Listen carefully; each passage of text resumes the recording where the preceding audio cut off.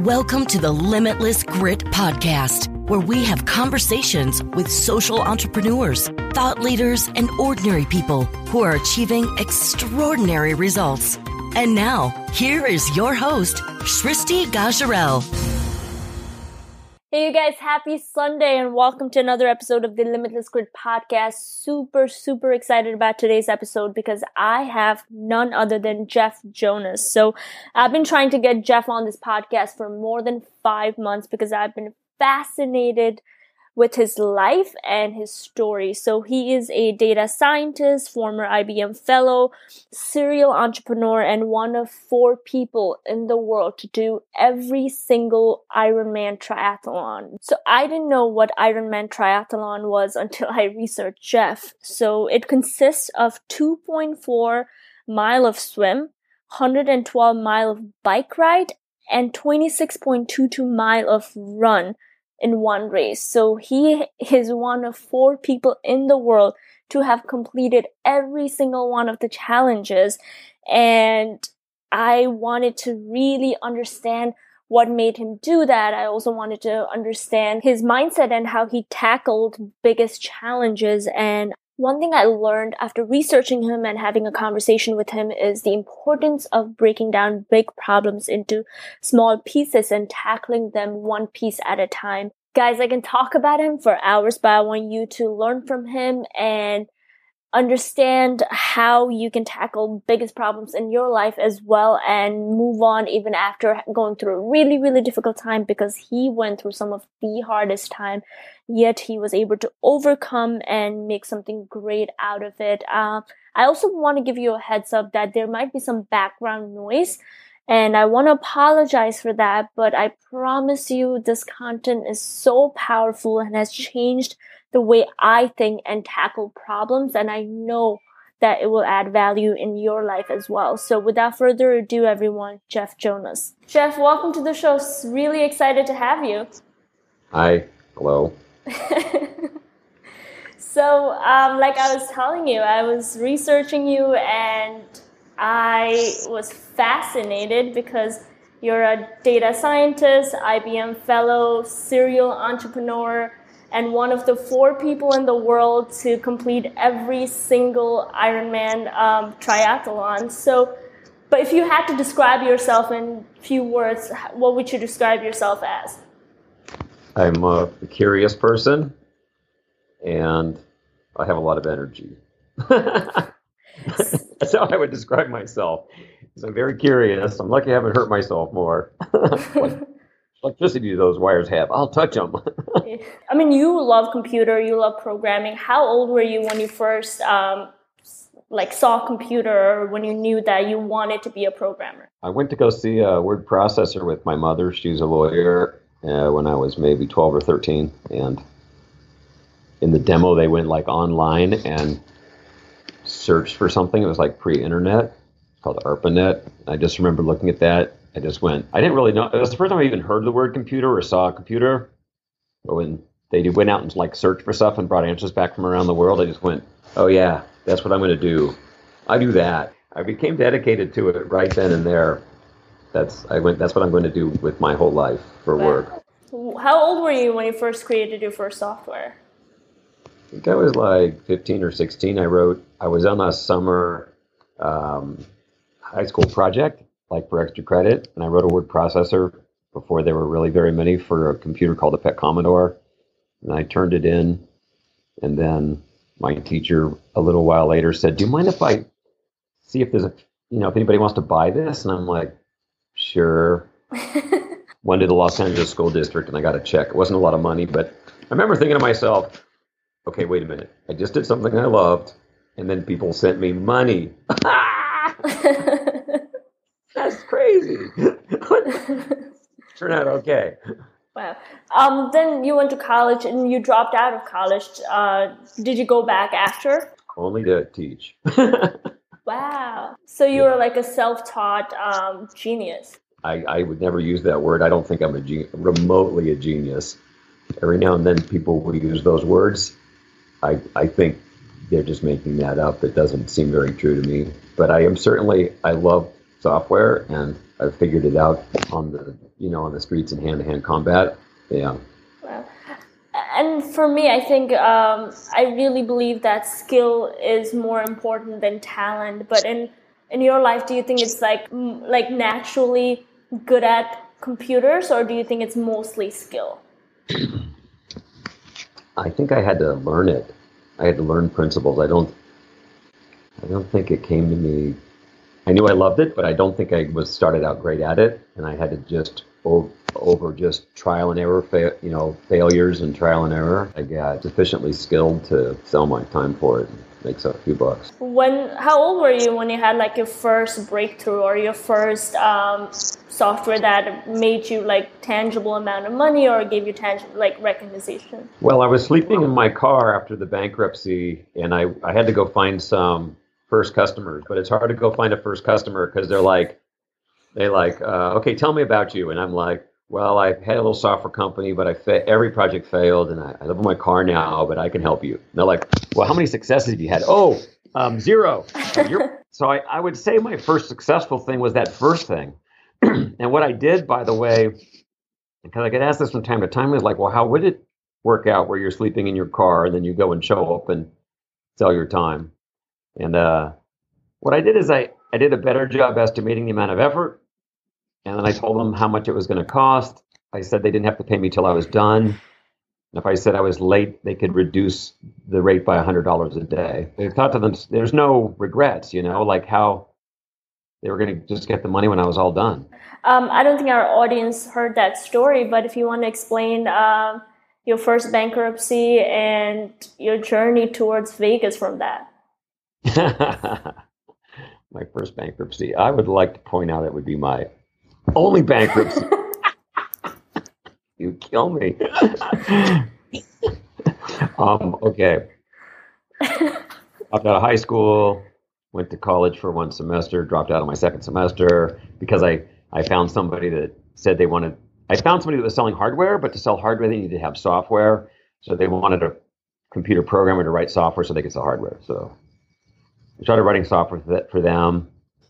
And then there was a bit of work to do, so I hired some people to help write software, and I didn't really know how to quote prices for things, so like somebody asked me how much for a full accounting software. This is like before things called QuickBooks, it's like, well, how much for a general ledger, accounts payable, accounts receivable, and sales order entry, like all those accounting modules. I'm like, $600? Spent years for that.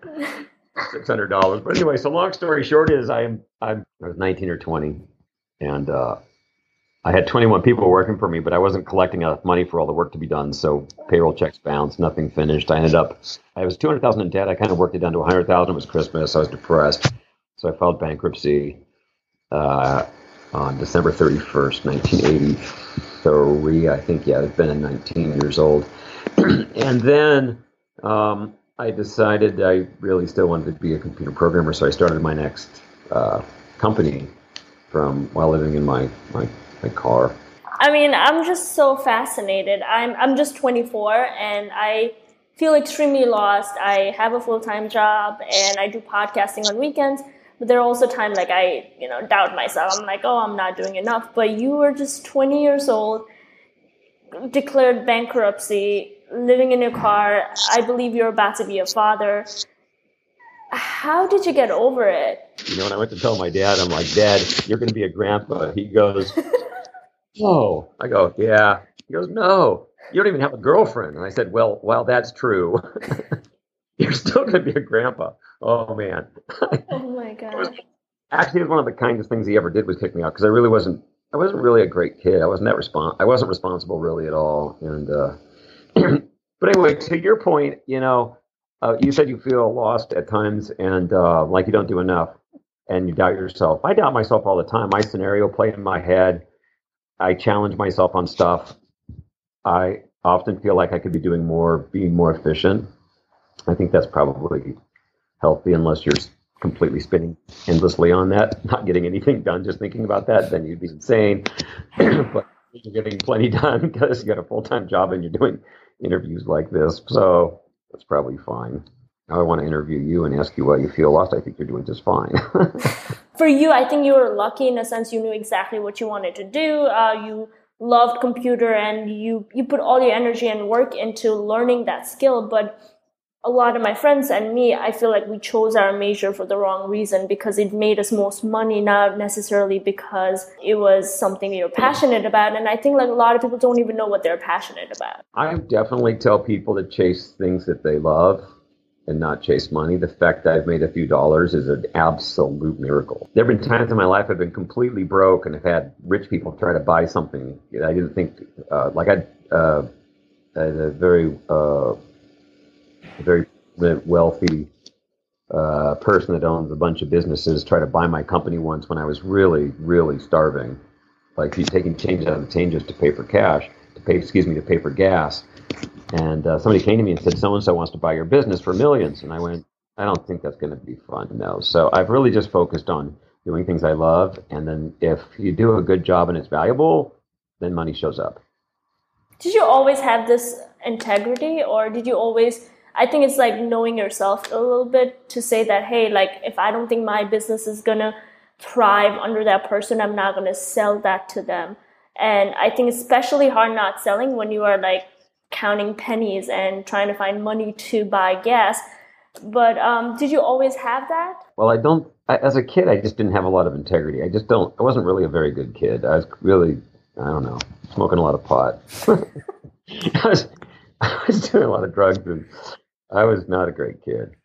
But I kind of got over that in my early 20s. And then, you survive better if you're ethical, if you don't have to look over your back and you're not doing things that are criminal. And if you're transparent about things, it just means you can spend more energy looking forward than trying to figure out how to protect your back. Mm. And so that's panned out for me pretty good. I recommend that to my kids and others. Yeah. How do you raise your kids? Do you expect a lot from them, or do you let them be like, do what you want to do? Well, I don't know if you know, but I have 3 ex-wives, and my second ex-wife, the mother of 2 of the 3, left us. And so I ended up, while being an entrepreneur, with my second company that didn't bankrupt. I sold that company to IBM. That panned out okay. But that company, I was being an entrepreneur, and I suddenly ended up being a single parent. And so it was really interesting to try to come up with a parental strategy. I raised my kids probably different than most parents. I think it's going to turn out okay. But I raised them more like friends. Like, I wasn't very parental. I wasn't really a great parent, to be honest, but I was supportive and a good friend.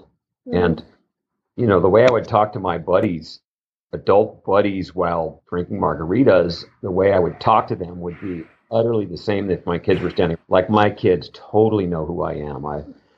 In fact, I decided to, kind of inventory the worst things I thought I've ever done in my life, and then I told my kids what they were. And that way, nothing could ever come out where my kids would go, I didn't know my dad. So my kids have, I think, they really have high integrity, high honesty, high transparency, and I think that's benefiting them all. So I don't know, I feel okay about that. But there are other aspects where I was just a crappy parent. I mean, I told them all to go to college, but I didn't really know what that meant or how to do it. And so they had to figure it all out themselves. I didn't even know how you get into college. I didn't help them at all. It's a miracle. Oh, man. How old are they?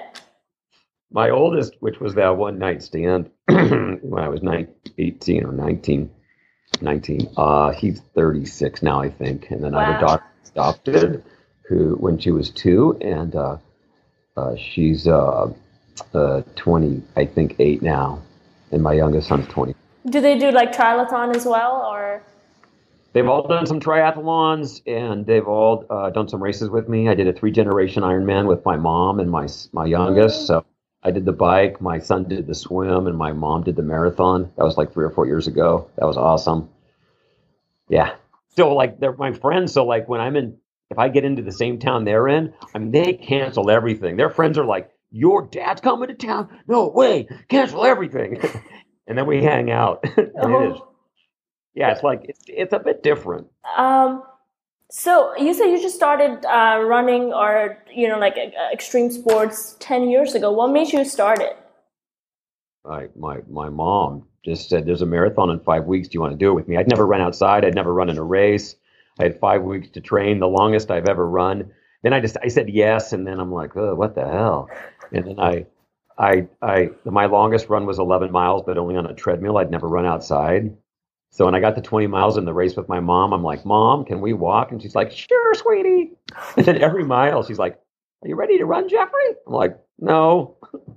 My mom could have carried me over the finish line. Like I could have jumped on her back, and she would have. I'm not even kidding.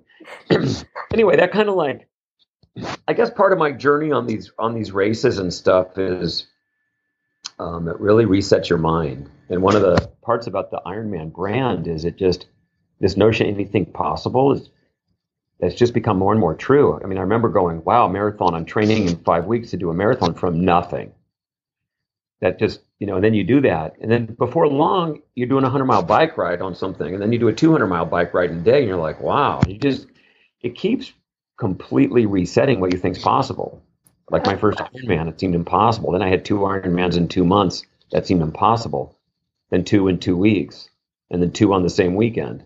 And that's like, let me tell you, from where I started, that's impossible. But I kind of like doing stuff like that. It's a bit extreme, I suppose, but it really resets your thinking. I mean, I'm training for my first marathon as well, and it's so hard. And I walk a lot. Like after 2 miles, I'll walk for 10 seconds or 20 seconds, then I'll run again. So for you, right, I'm sure there are times where you really want to give up. When you said like you're doing 2 in a weekend, which I think is absolutely insane. Like I can't even imagine it. What do you tell yourself at that point when you want to give up? You just look a little bit further down the road and you go, but can I make it to that corner? And you're like, yeah, I could make it to that corner. I have to do this in these Ironman races. I don't train very much. Honest, I only swim on race day. I don't swim all year long. So my little arms, my little flappers, man, they're mad at 5 minutes into this 1.5-hour swim.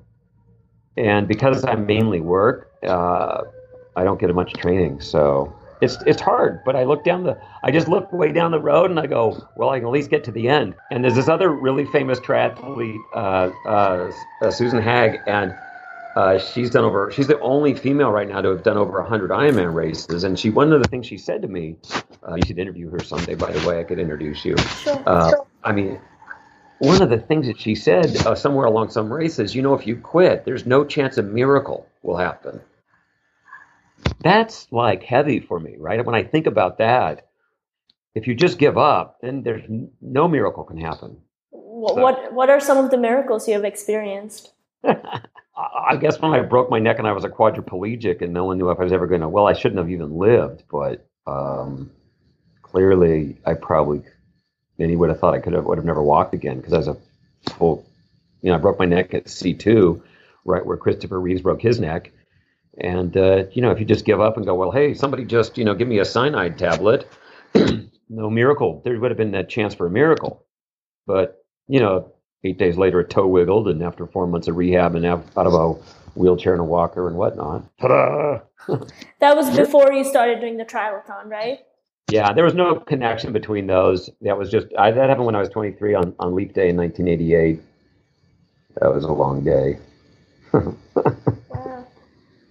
So what did you tell yourself during rehab? Did you think you would be able to do all this, or did you take it one step at a time? In terms of positive thinking, I just thought to myself, everything was going to be fine. And my first thought was, I just really like to program. I don't program now. I do architecture and design, and I do technical things, but I'm not actually writing the code. But I remember as I was programming then, I thought to myself, I will attach a pencil to my nose and I can still program. I don't care. That was almost my first thought in the hospital. It's like, I don't think this would stop me from programming. No, I can still figure out how to program with only wiggling my nose. Sure. I just figured everything was probably going to be okay.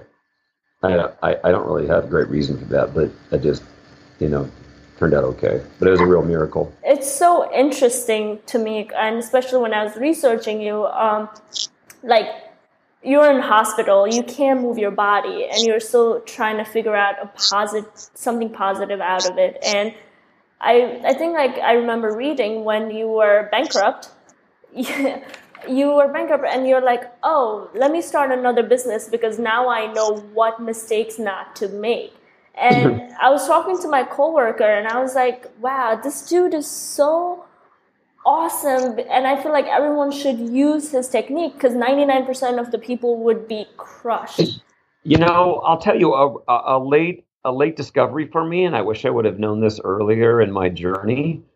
But as I look back now, I've had some really big epic failures, like having a wife leave you and abandon you with 3 kids is tough. And being a quadriplegic is tough. And living in your car and bankrupt and ruining your name at 19 or 20 is tough.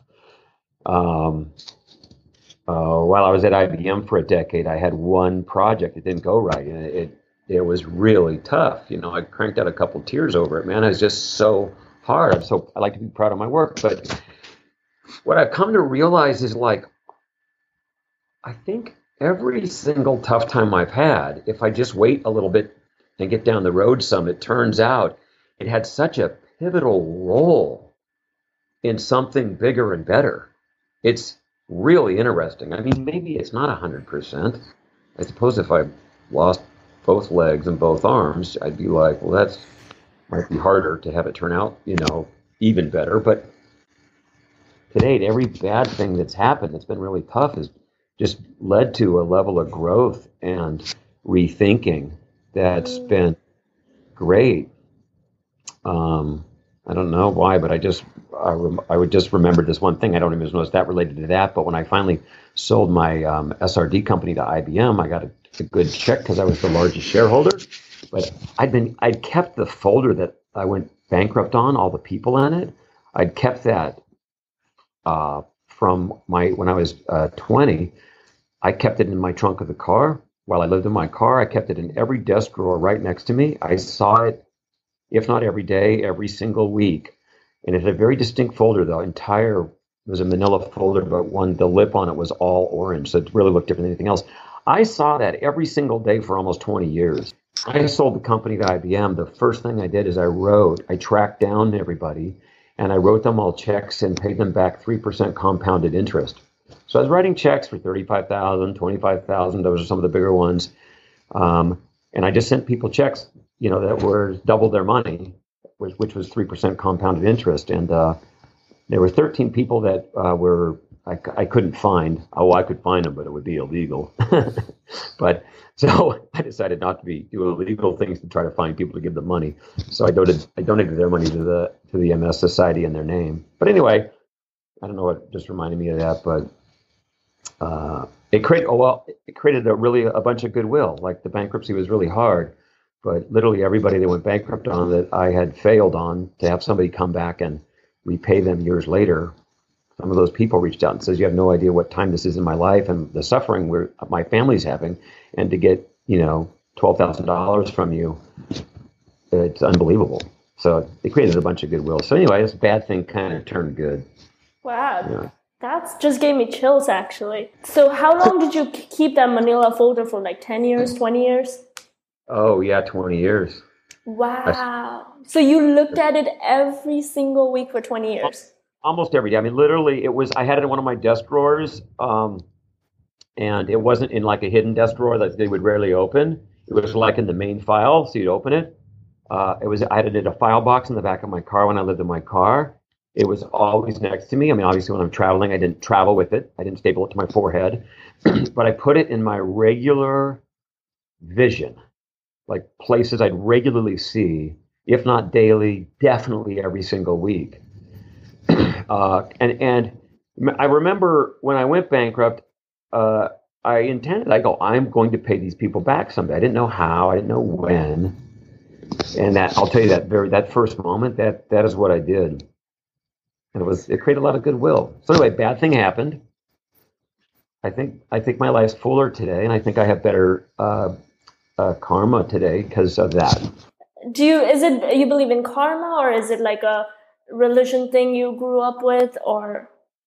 I use karma lightly, not in its maybe traditional form. I think if you are ethical and treat people well, I think that, I feel like a lot of my success has been on the shoulders of others. It's not like I got here. It's like so many people have pushed me forward.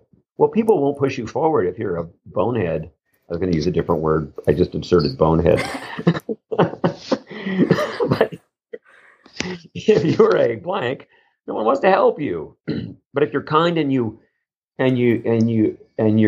generous and you help people, then you get people that are willing to push you forward, and then you take them forward with you.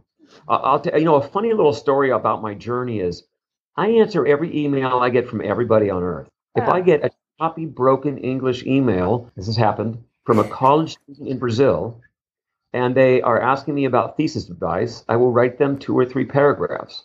There was a student down there that did this, and then he wrote me periodically. He hasn't written recently, but he wrote me periodically, maybe 2 or 3 times a year, and every single time I continued the conversation with him. I just feel like if people are willing to take the time to communicate with you, you should communicate back. And I got a couple of funny stories on this just to drive the point home. Is I got this one email, and you would swear it is like absolute purely spam. It's like, I have cancer. I think you can help me. Something neurology, something. And I'm like, that is clearly a scam. But something in my head said, I don't know, but what if it's not?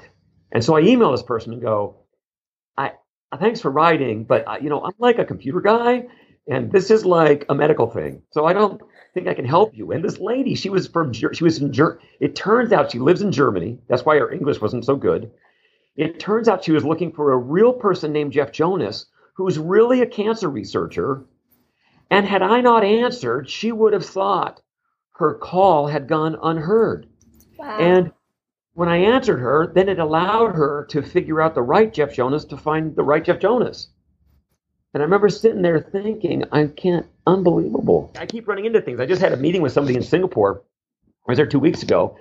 And I'm like, it's proper these days because I get around a bit. I've had a lot of public speeches, but I often ask people, if we ever met. And the guy goes, no, but I emailed you once from college 10 years ago and you talked to me. And I've been following you ever since. And I think to myself, unbelievable. Yeah. So anyway, I think being accessible and being willing to communicate with everybody, and I communicate equally, man. If it is I'm telling you, Uber drivers sometimes track me down after they've heard me in the backseat of their car talking to people. They'll email me, and I'll talk to them, and I'm still their friends, and I actually meet them for coffee. I kid you not. I've had people doing the most random things, researching slave ancestry and forgotten graves in one county in Virginia, going, will you meet with me? And I think to myself, I'm like Jim Carrey, yes, man. That's a religious experience, man. That movie to me, Jim Carrey. I get calls where people are like, do you want to come to Potsdam, Germany, and just data quality with 11 people? And I'm like this. Yes, God. So true. Yeah, this lady's like, I research forgotten African Americans. Will you meet with me? And I'm like, yes. And what did you talk about? Well, they met me the first time.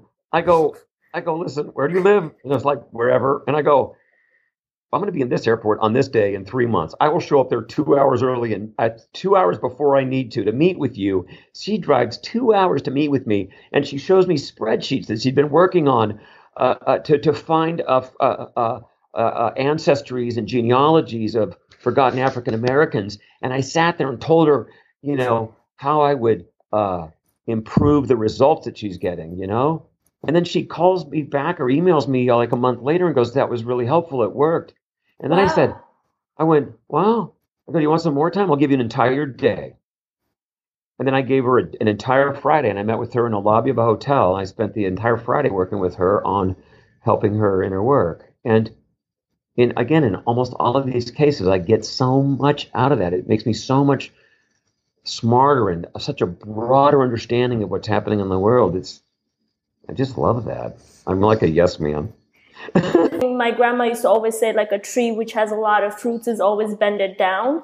So if you have so much to give, why not be humble and like give to the world?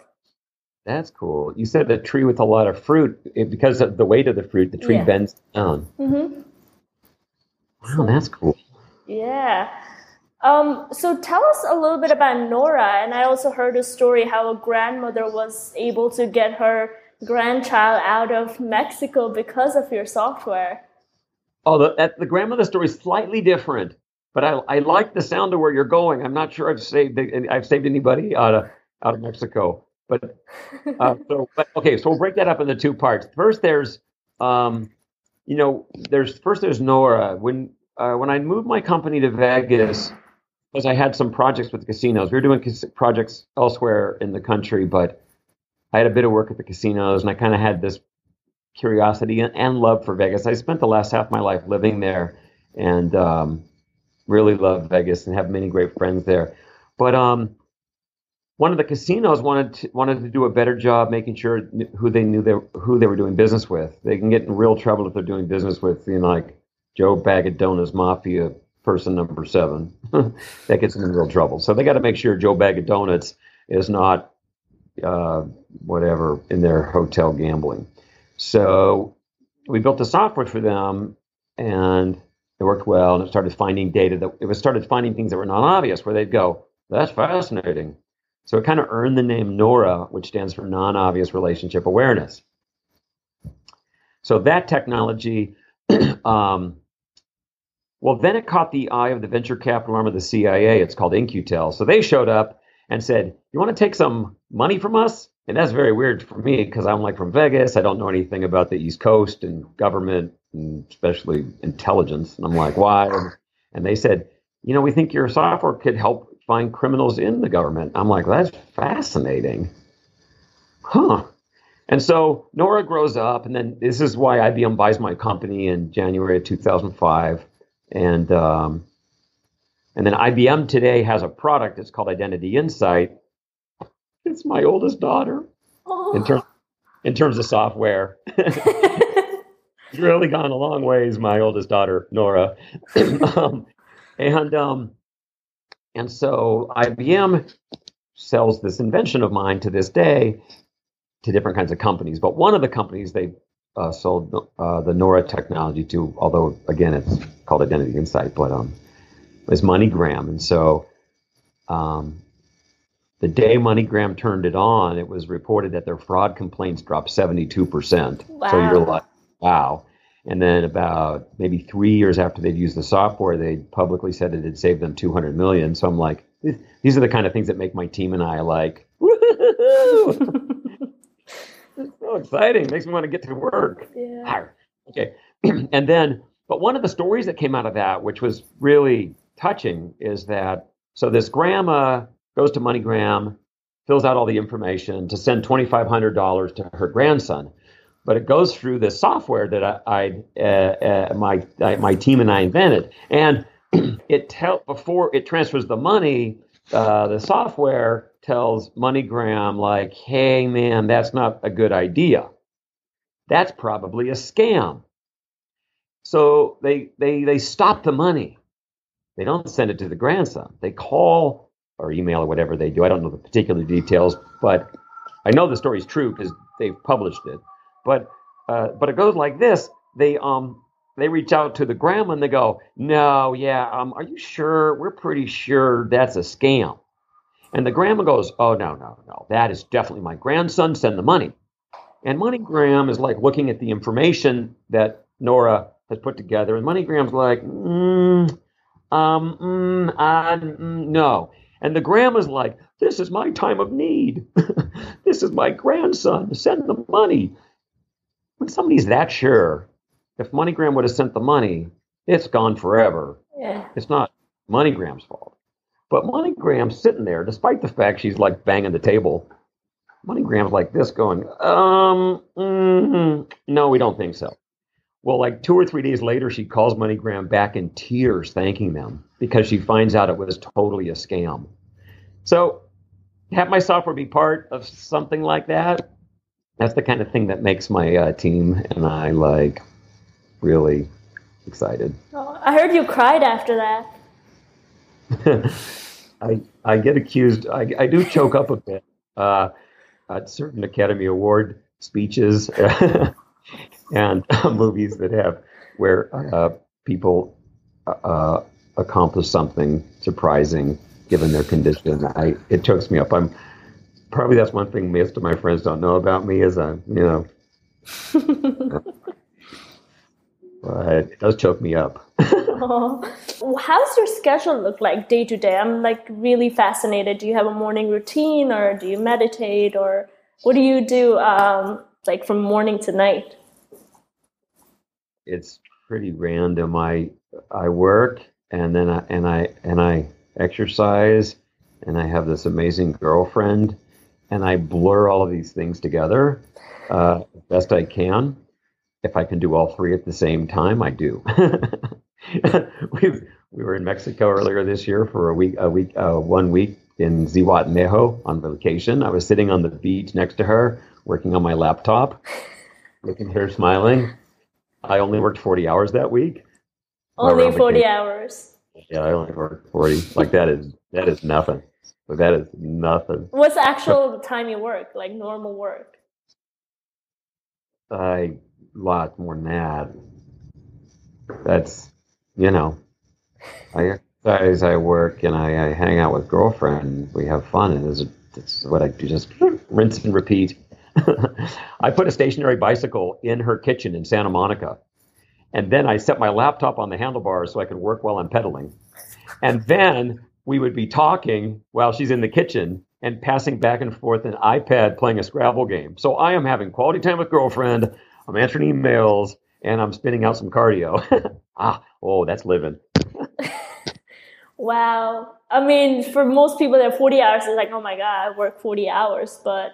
It's not work. But what I do is not work. It's just fun.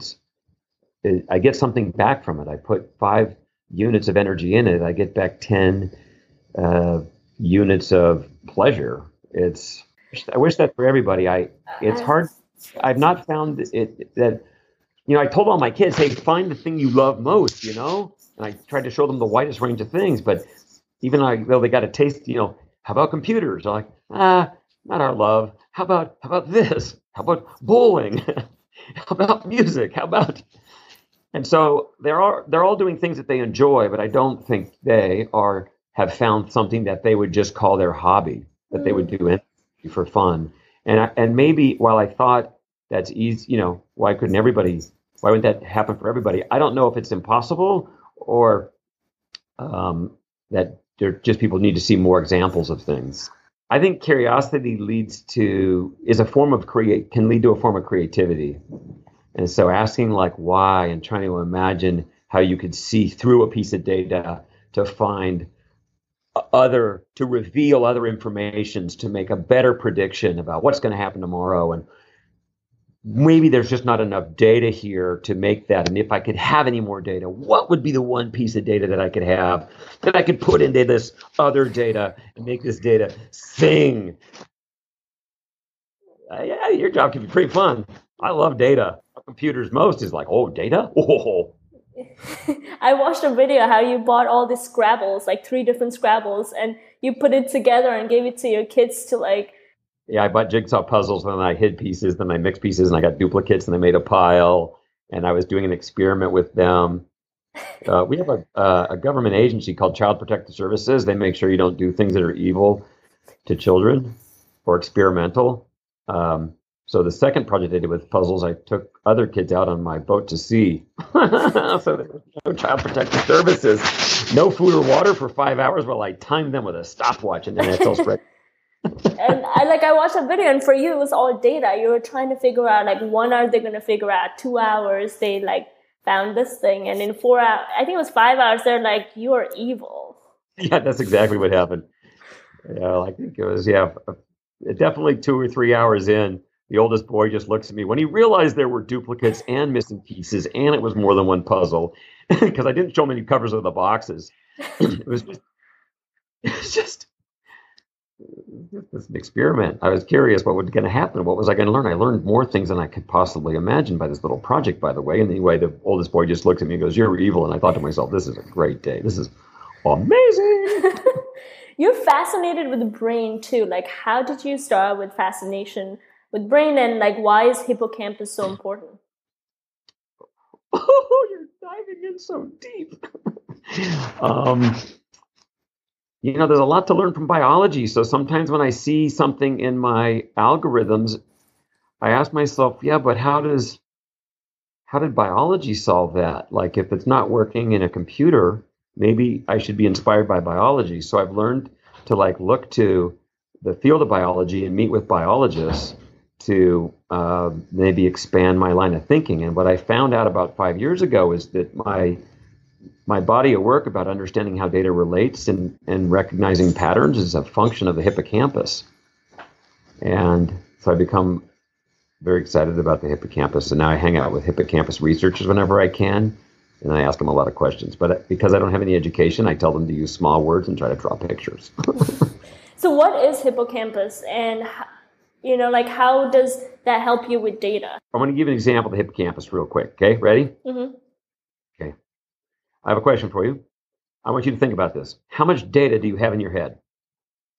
Now, as you think about that, you're going to realize it's hard to get your head around that. Because it's so when you're in this part of your head looking over here, it just feels endless. When you're on this part of your head and you look over there, it feels endless. If I asked you about how much information do you have in your head about your mother, you'd be like, oh, you can feel that. Mm-hmm. It might be a lot, but people can feel it.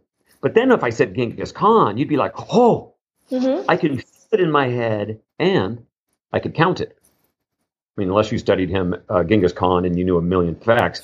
But most people Mongol Empire. Mongolia, Mongolia, this, that, long time ago. I don't know. People maybe know less than 10 things about Genghis Khan. Mm-hmm. Okay. Do you know what Genghis Khan looks like? Mm-hmm. You do? Yeah. Okay, most people don't. But I didn't. So I went to Wikipedia and I pulled him up, and there's this picture in Wikipedia. Now, when I saw this picture of Genghis Khan, it did not go into my head and land in a random place. It didn't go into my head and land in my folder about mom. It added to what I know about Genghis Khan. The hippocampus did that. The hippocampus is like a card catalog at a library. It gives you a pointer to where the stuff goes. Wow. If I showed you the symbol of Prince, that symbol of the artist form known as, that would open up a pathway in your head to the artist Prince, and it might remind you of how Prince looks, or the song Purple Rain, or his fancy guitars. But the hippocampus takes, it does a lot of things, but the part that I'm most interested in is it takes the entity, like Prince or your car. If I told you your car's low on gas, it opens up a pathway to that thing, and it allows new facts about it to add to it. Oh, wow. And in the work I do, which is in its most a technical term that programmers would use, it's called entity resolution. It's determining whether it's the same thing or not. Is that the same Bill? Is Bill Smith the same as William Smith? With the symbol of Prince and then the artist formerly named as Prince, whatever his real birth name was, those are all the same entities. That's called entity resolution. So my companies that haven't figured out who is the same as who, they do a horrible job recognizing customers and risk and opportunity. You can't even think if you can't count. If you think it's 5 customers with 5 transactions, but it's 1 customer with 5 transactions, how could you even have a financial model? But the hippocampus does that. So the hippocampus is the thing that does entity resolution for human cognition. So interesting how you think it's not about a small project that you're working on. For you, it's overall, and how can science help me with the data? How can me playing with my children help me with my data? And at the end of the day, you love collecting data or understanding data so much that you just combine everything. It does all kind of relate back to the same thing, because my love about computers is really my love for taking data and connecting it. And I think entrepreneurship is about solving world's biggest problems. What do you think should be... Hold on. Wait. Oh, wait, time out. the part about defining entrepreneurship as solving the world's greatest problems. Let me tell you, there are some entrepreneurs that are only trying to figure out how to find my cell phone number and have a computer talk to me and ask me if I want to join some kind of a stupid thing. That is not solving the world's problems. Those people are evil. I mean, I don't necessarily consider them like like a real entrepreneurs. They're businesses, right? Yeah, I'm just playing on the fact that I think entrepreneurs come in all scales. There's probably some mastermind criminal out there that is very entrepreneurial, but they're not saving the world. They're trying to figure out how to steal 1,000 Bitcoins. So I think entrepreneurial is hacking new ground to do something that's going to make you, I don't know, have an outcome that you want, whether it's make money. But I think if you wanted to be a useful person on Earth and help, then you're going to do entrepreneurial on the end of the spectrum that is like creating a big impact. Yeah. And you were talking about.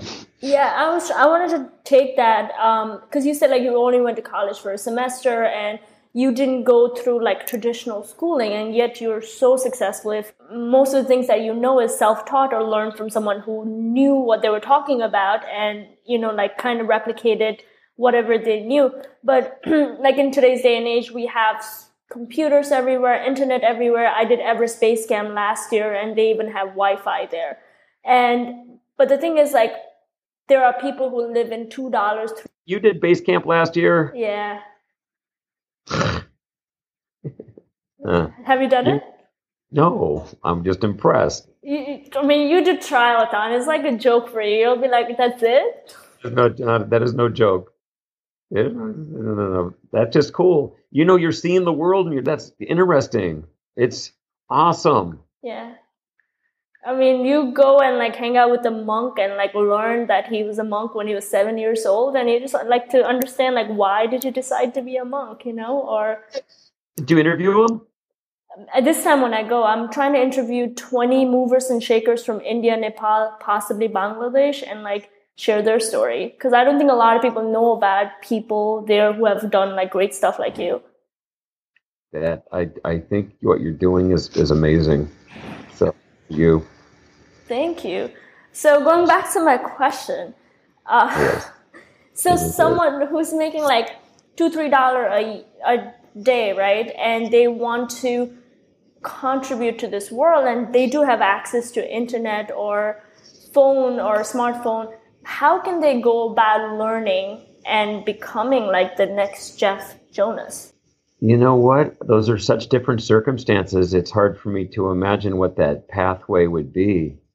But I guess the one thing I would say is by diving in and getting your hands dirty in an area that you're passionate in might be true in all domains. Like, how could it be that somebody that didn't go to school about computers but wanted to be a computer programmer could just get going? I just had to dive in and do it. So I think it's about picking something that you can be passionate about and then doing it. Just do it, Nike. Yeah, that's it.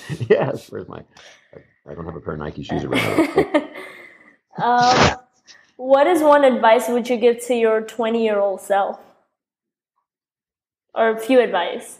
I would go back to don't freak out about the really big epic failures, because it's going to turn out they are going to become they're going to become pivot points to bigger things and possibly even the basis of like big breakthroughs. You wouldn't change a thing, right? No. I don't know. Who can say that? I wouldn't change a thing. I'm sure it's changed something. Maybe I just have 2 ex-wives, not 3. I don't know. I'm a good ex-husband, but geez.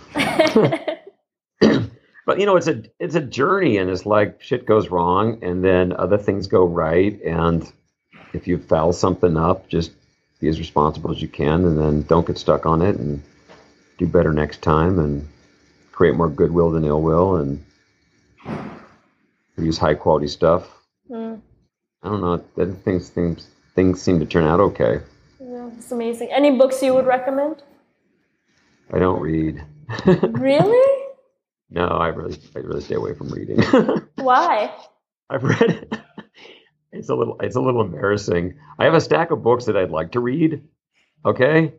But I just don't have time, and I'm a very, very slow reader. Like there's these big words that people use, and I got to go look them up in dictionaries, and it's slow. So it's hard for me to read. It's very hard to read. Wow. But I've read like 10 books in my adult life. Okay. Favorite? I liked Art of War. I read that one twice, so 2 of the 10 was Art of War. Okay. And the most recent book I've read, maybe the only book I've read in 5 years, is Lee Kuan Yew's book called One Man's View of the World. Huh. I'm an incredible fan of Singapore and Lee Kuan Yew and what he's done with his country. I visit that country more than any other country, and I'm blown away by Lee Kuan Yew and his view of the world. And I read that book. It was a great book. Okay. It's really inspired me in all kinds of ways. Anyway, I'll definitely put that on my show notes. Where can people find you? usually on a middle seat on some international flight, sitting up without watching any TV or listening to any music and working the entire way. Wow. I'm at Jeff Jonas on Twitter. Okay. And I'm on TypePad at Jeff Jonas on TypePad. I blog once every 2 years, and I tweet a lot more, like twice a year. That's going to pick up because my company's going to come out of stealth mode in Q1. So I'm going to start turning up more on these channels. But at the moment, I'm secretly baking my master plan with my team. That's awesome. Last question. What's your definition of courage? My definition of courage, maybe doing something that's hard or challenging and may possibly uncomfortable, but it's a calculated risk taking into account greatest good. That's awesome. Thank you so much. Okay, well, it's really awesome. It's nice talking to you.